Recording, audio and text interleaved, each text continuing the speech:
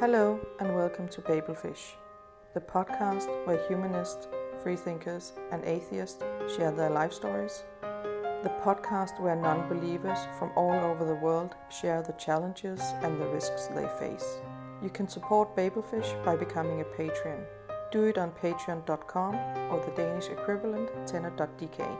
You'll find the links in the episode description. I hope you will enjoy today's episode. Due to security issues, it's not always possible to visit a country. That's why today's episode is recorded through Skype. Sometimes the connection breaks up. Sorry for the inconvenience.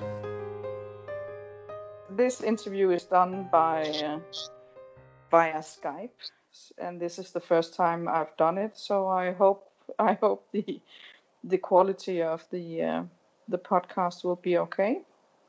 Okay. I'm talking to Leo from Nigeria because I haven't been able to travel to Nigeria at this moment. So Leo, maybe you can tell me who you are and your background. Okay. Yes. My name is Leo Iwe. I am from southeastern Nigeria. I was born shortly after the Nigerian Civil War. Nigeria had a civil war between 1967 and 1970. I was born July 1970, and I grew up in a village. I spent the first 12 years of my life living in the village. I attended a village primary school. And I was an altar boy, and I was helping priests in a local Catholic church. And from there, I enrolled in the seminary, and I studied in the seminary for about 12 years again. I also taught within this period. I taught also in the seminary. So originally, I was trained to be a priest. But in the course of the training, I think I started thinking for myself. I started questioning many religious beliefs, and I was not convinced of the teachings of religion. So I left the seminary training, and that was in 1994. And I then later started the Nigerian Humanist Movement. That was in 1996. And ever since then, I've been very active in the humanist movement locally, regionally, and internationally. And I've worked. I worked for some time for the International Humanist and Ethical Union, now the Humanist International, and also I was the board member of Atheist Alliance International and other humanist and free thought groups. Yeah. So that's brief about my background. Okay.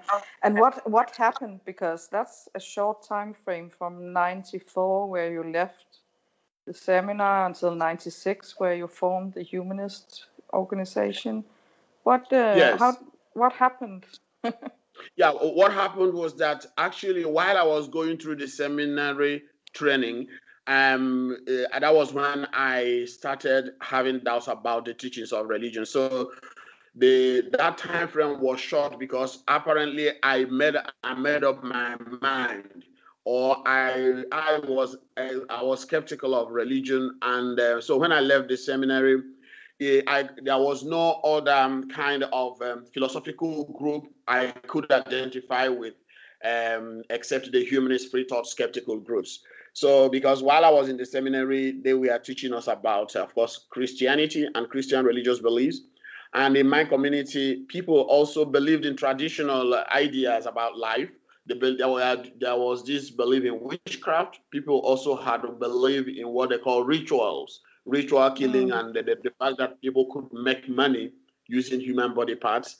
So there was a whole lot of confused, contradictory teachings of religion. So I found the humanist movement as a sane, rational alternative to the confusion caused by religion, both traditional and Christian religious belief system. Okay.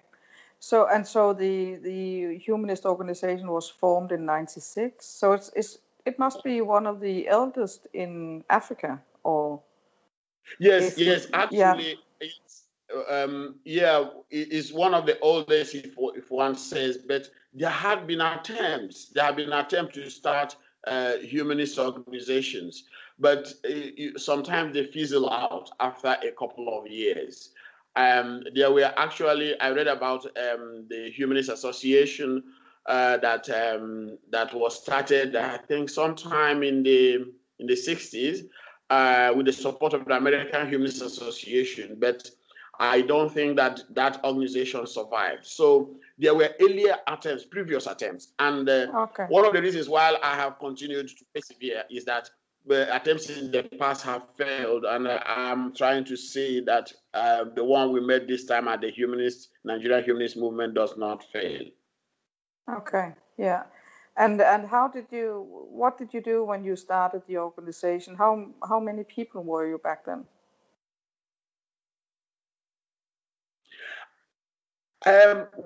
By the time I started, we were just maybe about 10 of us. There were a few interested students and lecturers at the University of Ibadan.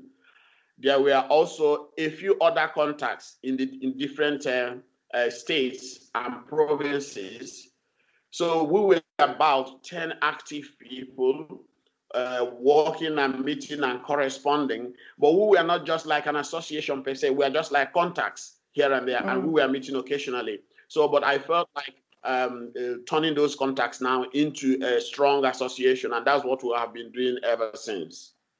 Okay, and what have you been doing to grow the organization and become a voice for humanists? Yeah, one of the things we've been doing is actually using campaigns like campaign against witchcraft accusation, campaign against ritual killing, to make a case for a more rationalistic society. We've been very active and at the forefront of campaigns against superstition, religious fundamentalism, and bigotry. We have also campaigned for the separation of church, mosque, and state, and we've campaigned for a more secular society because our society, that's the Nigerian society, has been characterized by religious bloodletting and extremism. So we've been making a case for a more secular Nigerian society. Okay. So, and your constitution is not a secular constitution, or like most African constitutions based on human rights, or is it different? Well, there is a little bit complex. There is a provision in our constitution that says that no part of the federation or no part of the Nigerian state should adopt any religion as state religion. So this was the farthest our constitution went in trying to maintain what you can call a secular character. But at the same time, the same constitution recognizes, in quote, Sharia law at the personal level. So, but what happens later on is that some politicians in the north of the country expanded the personal level in terms of Sharia law. They now turned it into criminal. They now expanded it to include criminal behavior. So we have that contradiction in our constitution, which has not helped in our campaign for a more secular society and a more secular government. Yeah, because there are some issues in Nigeria now. That's why one of the reasons, because I'm not traveling, because there are security issues, right, in different parts of the country. And my foreign minister is advising against any travel to Nigeria. I'm not sure that everybody knows what's going on in the different parts of Nigeria. Maybe you can say a bit about that. Well, what happens is that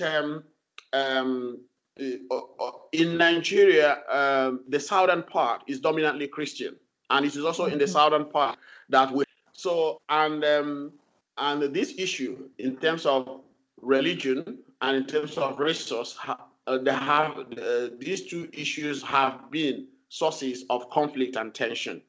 On one hand, the oil in the south has led to a lot of conflict in what is called the Niger Delta, and that has led to kidnapping of foreigners and also locals. So it has led to security problems and challenges in the south. Also, we have a religious dimension to the conflict and insecurity in Nigeria, and at the forefront of this, we have what they call the Boko Haram conflicts, and these are a group of Muslim fanatics that have been fighting to implement Sharia law. And recently, this problem has gotten more complicated. We now have also what they call the Fulani headsmen. And many people suspect that this is also another form of extremists, but who are operating as ethnic militants. So the security situation has been complicated as a result of the economic challenges, and coupled with the ethnic and religious extremism that has been feeding from the discontent amongst the people due to bad governance, due to poverty and social inequality. Yeah. So, and it's in different parts of the country and it's different reasons for the security issues, depending on where you are. Yeah. So that it sounds really complex. And how do you navigate in this? It is really a huge challenge, and that is why there is a problem. The problem here is that sometimes it's difficult to know when the insecurity is strictly as a result of ethnic, religious, or economic issues. They are all tied together. So, but what we try to do is we try to, as much as we can, to create self spaces for ourselves whenever we meet. Of course, it can never be, in quote, totally safe for us to organize. Anytime we're organizing, there's always this suspicion. Even in our local WhatsApp group, there is suspicion there that some of their members are sometimes religious spies who come in and who claim to be humanists. So sometimes we don't actually take very serious decisions at that level, because there have been accusations and allegations that some of the religious groups have infiltrated our group. So it is a very big challenge. But what happens is that we think that we have just one life to live, and we also have to do our best in this life. So we are making efforts, in spite of the insecurities, in spite of the risk involved, to see what we can do to make a case for a more rational and secular society. It is challenging, it is difficult, but we think it is necessary. Yeah. So you participate in the public debate anyway. Yes, we do. But of course, with a lot of concerns in terms of security and a lot of worries from so many people. Like now, we have not been able to hold any humanist event up north because of issues. And when we try to do it, it must be one security concern. One, people might be worried about who is coming and why the people are coming. So we just try to engage in public debates despite the security implications and the risks involved in doing so. Okay. Yeah, because I guess it must be very difficult, especially if there's suspicions of infiltration. Has there been any cases yet?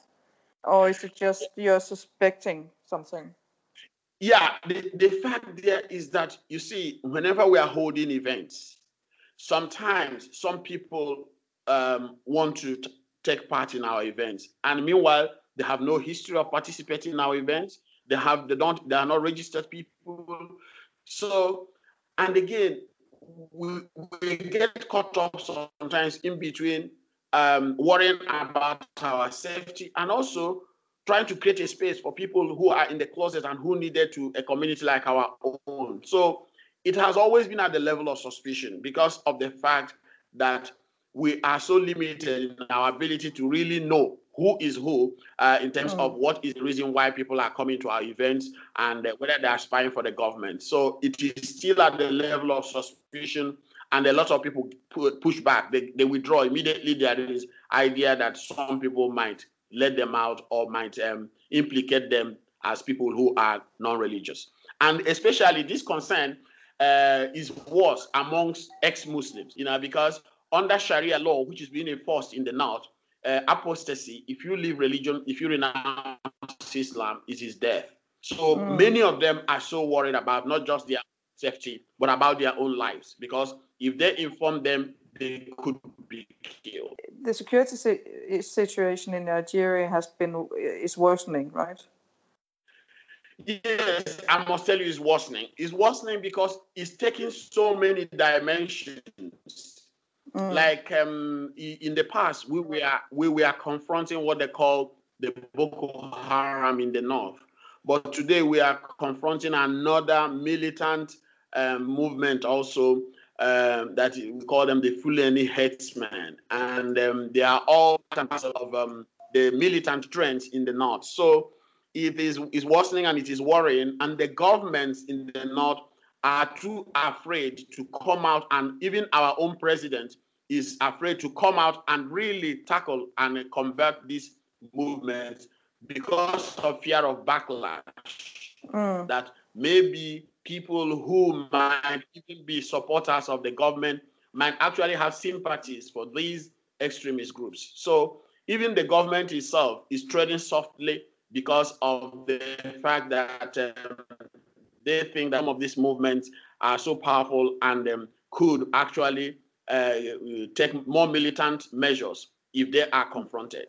So it is a challenge to the Nigerian government, and of course, worse for the Nigerian citizens, because many people actually do not know how these operate. Yeah, and it's difficult to see an end to it and a peaceful solution, right? In the past, the government has said that some people who are in the government security personnel, that some of them are agents and sympathizers, are sympathetic to these groups. So it is difficult to track them. That is why it is also difficult to see an end to what they are doing. So it is a complicated situation, and a lot of people are worried that the situation might worsen. And in the middle of this, then there's you humanists caught in between. I guess is non-believers considered stigmatized no matter whether people are Christian or Muslims or? In the South, non-believers are persecuted, they are stigmatized. And many families will denounce their family members who come out openly openly as a non-believer. Yes. And people don't like actually people coming out openly and publicly to criticize or to reject it. So in the South, if you come out as a non-believer and you are quiet, you are calm, you go about your business, or you try not to openly and publicly identify yourself, you are safer. So that is where the challenge comes in the southern part. But in the north, it is more dangerous, because if you make expressions that are critical of religion, they say it is blasphemy. And with that, they can sentence you, they can kill you, or the mob can actually kill you. You don't need to be arrested. And if you also leave Islam, they say that you cannot renounce Islam. If you're a Muslim forever. So if you renounce Islam, it's easy. So this is the situation we found ourselves. So what we are trying to do is to use all the necessary resources we have, the international movement, international human rights system, and the humanist movement, the Christoph movement. We try to see how we can rally resources to help us raise and help raise the profile of non-belief, so that it could start gaining respect. And people should stop seeing non-believers as those to be killed, but instead those to be respected. And they should give them a space at the table. That's what we are struggling at the moment. And it is a whole lot of struggle for us. But we are making progress. That's what I could say. We are making progress compared to when we started in the 90s. Yeah, and you've been at it for many years, because that's a long time struggling with these issues, I could imagine. How many are you now, do you think? We are not only dealing with an organization with maybe a few thousand of us across the country. We are dealing with the non-religious constituency, including those of them who identify with us, who visit our website. Sometimes they join us on Facebook, but they cannot come out openly. So what we are trying to do is to represent the non-religious constituency in Nigeria, but they are afraid. And have you experienced any backlash? There are many challenges, of course. Of course, you get emails, and sometimes they call you on phone, of course, threatening you and issuing all sorts of threats. But for instance, there was where do I start now? At my family level, I come from a Christian. I have some in my own family. We have Pentecostal members of the family. They are not happy with it, and they think that and hope that the movement will die, at the end of the day, and that nothing comes out of it. Sometimes when it comes to family support and family interaction, sometimes they try to ostracize you at that level when it comes to family dealings. But I have never faced any threat from my family members in terms of my life and all that. There have been times, there was a time when I wanted to go and cover they were demonstrating in support of Sharia law, and I went to record and cover it, and they just beat me up and took my camera and were threatening to kill me, but that was many years ago when they were trying to bring Sharia law to Oyo State, which is where I live. And also I've organized an event in Calabar in support of children who have been abused and against the witch hunters, Pentecostal pastors, and the owner of the church and their members. They mobilized and beat me up at the event. So I've been sometimes people sending emails. They call me an Islamophobe. So there have been actually, sometimes when you go to meetings, people now come around you to identify you and ask, are you this sort of person? So and sometimes they confront you personally or they call you on phone.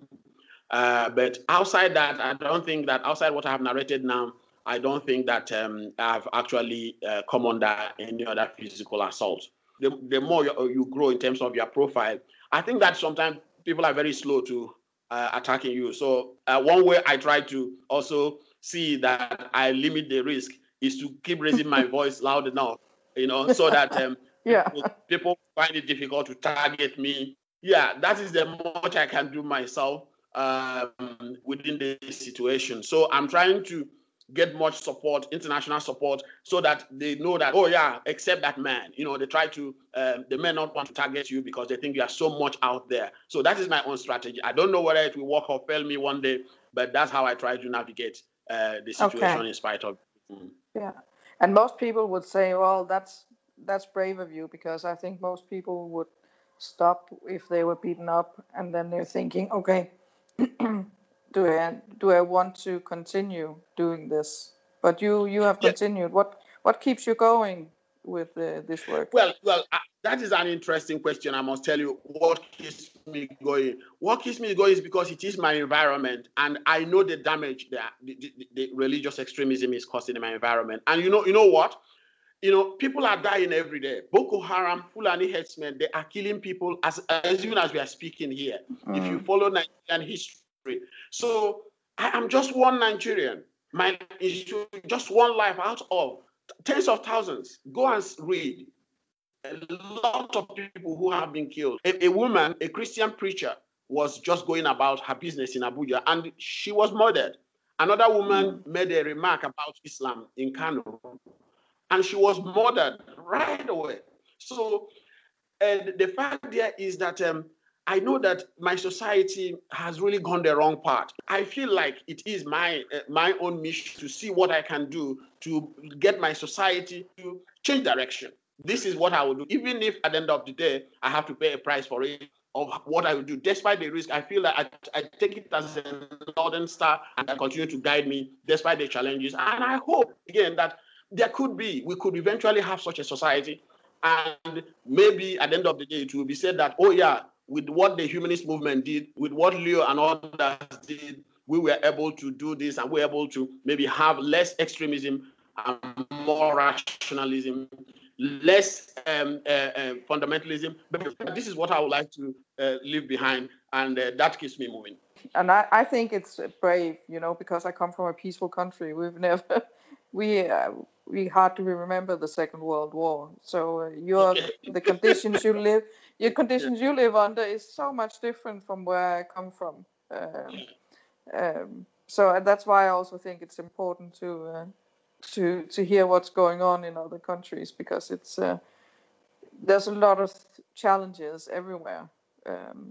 Especially for non-believers. It seems like it might be getting worse in Nigeria, but you're still positive that changes will come in the right direction. Okay. Yes. I am positive because I don't see any future in a society where religious extremism is what is driving the society, or what is directing the society. I don't see any future for that society. I think that at the end of the day, the changes in the world, as we are saying it, will eventually, I don't know when it will happen. It may not happen in my generation, but I think it will eventually yield to reason.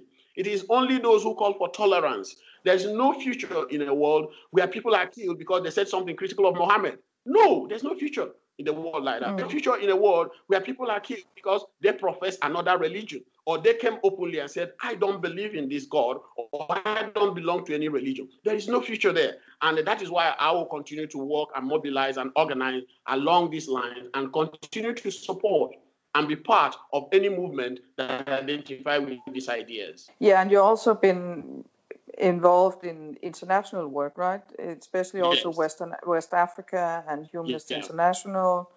And it's been growing. There's a lot of more member organizations. There are a lot of more countries that are joining Humanists International.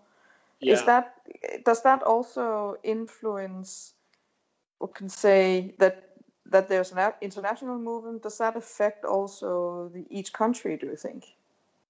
I got involved in the international humanist movement because it is one of the challenges many free thinkers, many atheists or non-believers in Africa, one of the challenges they face is that they feel they're alone. They don't have that sense of community. So actually, if I should say, my main goal associating with the Humanist International is mainly because I could leverage on the international humanism to see how I can grow the local efforts and the local movement. So it might interest you to know that an event is being planned in Zambia, and this is the first time they are having that very scale of meeting in the history of Zambia and all that. And there's a lot of interest already along that line. So some of these meetings are possible because we have an international humanist movement going on. So the international movement can help us a lot because we can tap into their resources to raise our voice. I think that both can work together. The local groups can leverage on the international organizations. The international organizations could also expand and become more powerful and more global by also connecting with local efforts taking place in the different countries. The more countries and more organizations that are members international, the more the international organization can be a voice towards the UN, and it carries more weight, I guess, at the international level. And that's also my impression, that what I've seen talking to people in different countries is they feel alone. So that's also part of why I collect interviews is to give access online so people don't feel alone if they are non-believers somewhere in the world, that they can actually get a sense of the global community. Actually, the internet has been very, very useful, in helping many humanists or non-believers to connect and to go open and to leave the closet. So the internet has been very, very, in fact, without it, it would have been extremely difficult and risky to do a lot of what we are doing today. We won't be able to organize all we're organizing today. The internet has been very, very useful. Yeah, it is. And it will, and we need to continue to use it and maybe find other ways as well. in the future, I think. Yeah, and even in terms of making us a more effective global organization, I think the internet is also useful, and it's also important that those who live in countries where non-believers feel very safe, they also understand that they have some obligation. I'm not saying it's their direct responsibility, and I'm not making a case for that, but that I think that they also have an obligation to help also support those who live in countries where they are facing serious risk and challenges, like in Bangladesh, in Pakistan, and of course in Nigeria and a couple of other countries where it is still very, very dangerous to come out as an atheist or as an unbeliever. But thank you for this. I hope I can visit Nigeria one day when it's more, the security situation is not so. I used to meet a lot of friends when I come to meetings, and sometimes they ask me, okay, Leo, when will I visit Nigeria? I said, okay, wait for some time. And when I say wait, the time we meet again, the situation is worse than it was when I to wait. So it kept getting worse now. And when people tell me now, I don't know what to say again, because I can't tell them to wait, because I don't know whether it's gonna get better or it's gonna get worse. So no, but we can only hope that it will be soon, right? But you never know. Yeah, and again, what I also do is sometimes, like in this case now, one of the reasons why I'm trying to form the local network, like West African network, is that if we can't hold a program in Nigeria, we can hold it in Ghana and get Nigerians to go to Ghana. Exactly. So what I'm saying that if you are not able to visit us in Nigeria, maybe we can make it possible Nigerians will visit you in Ghana. Exactly. That would be great. But I hope I'll see you, or at least see you then to some of the other conferences. I hope to be in Miami next year. Thank you for listening. Remember, you can support Babelfish by becoming a patron. You can also follow Babelfish on Facebook and on Instagram. You'll find the links in the episode description. Until next time, be a happy human.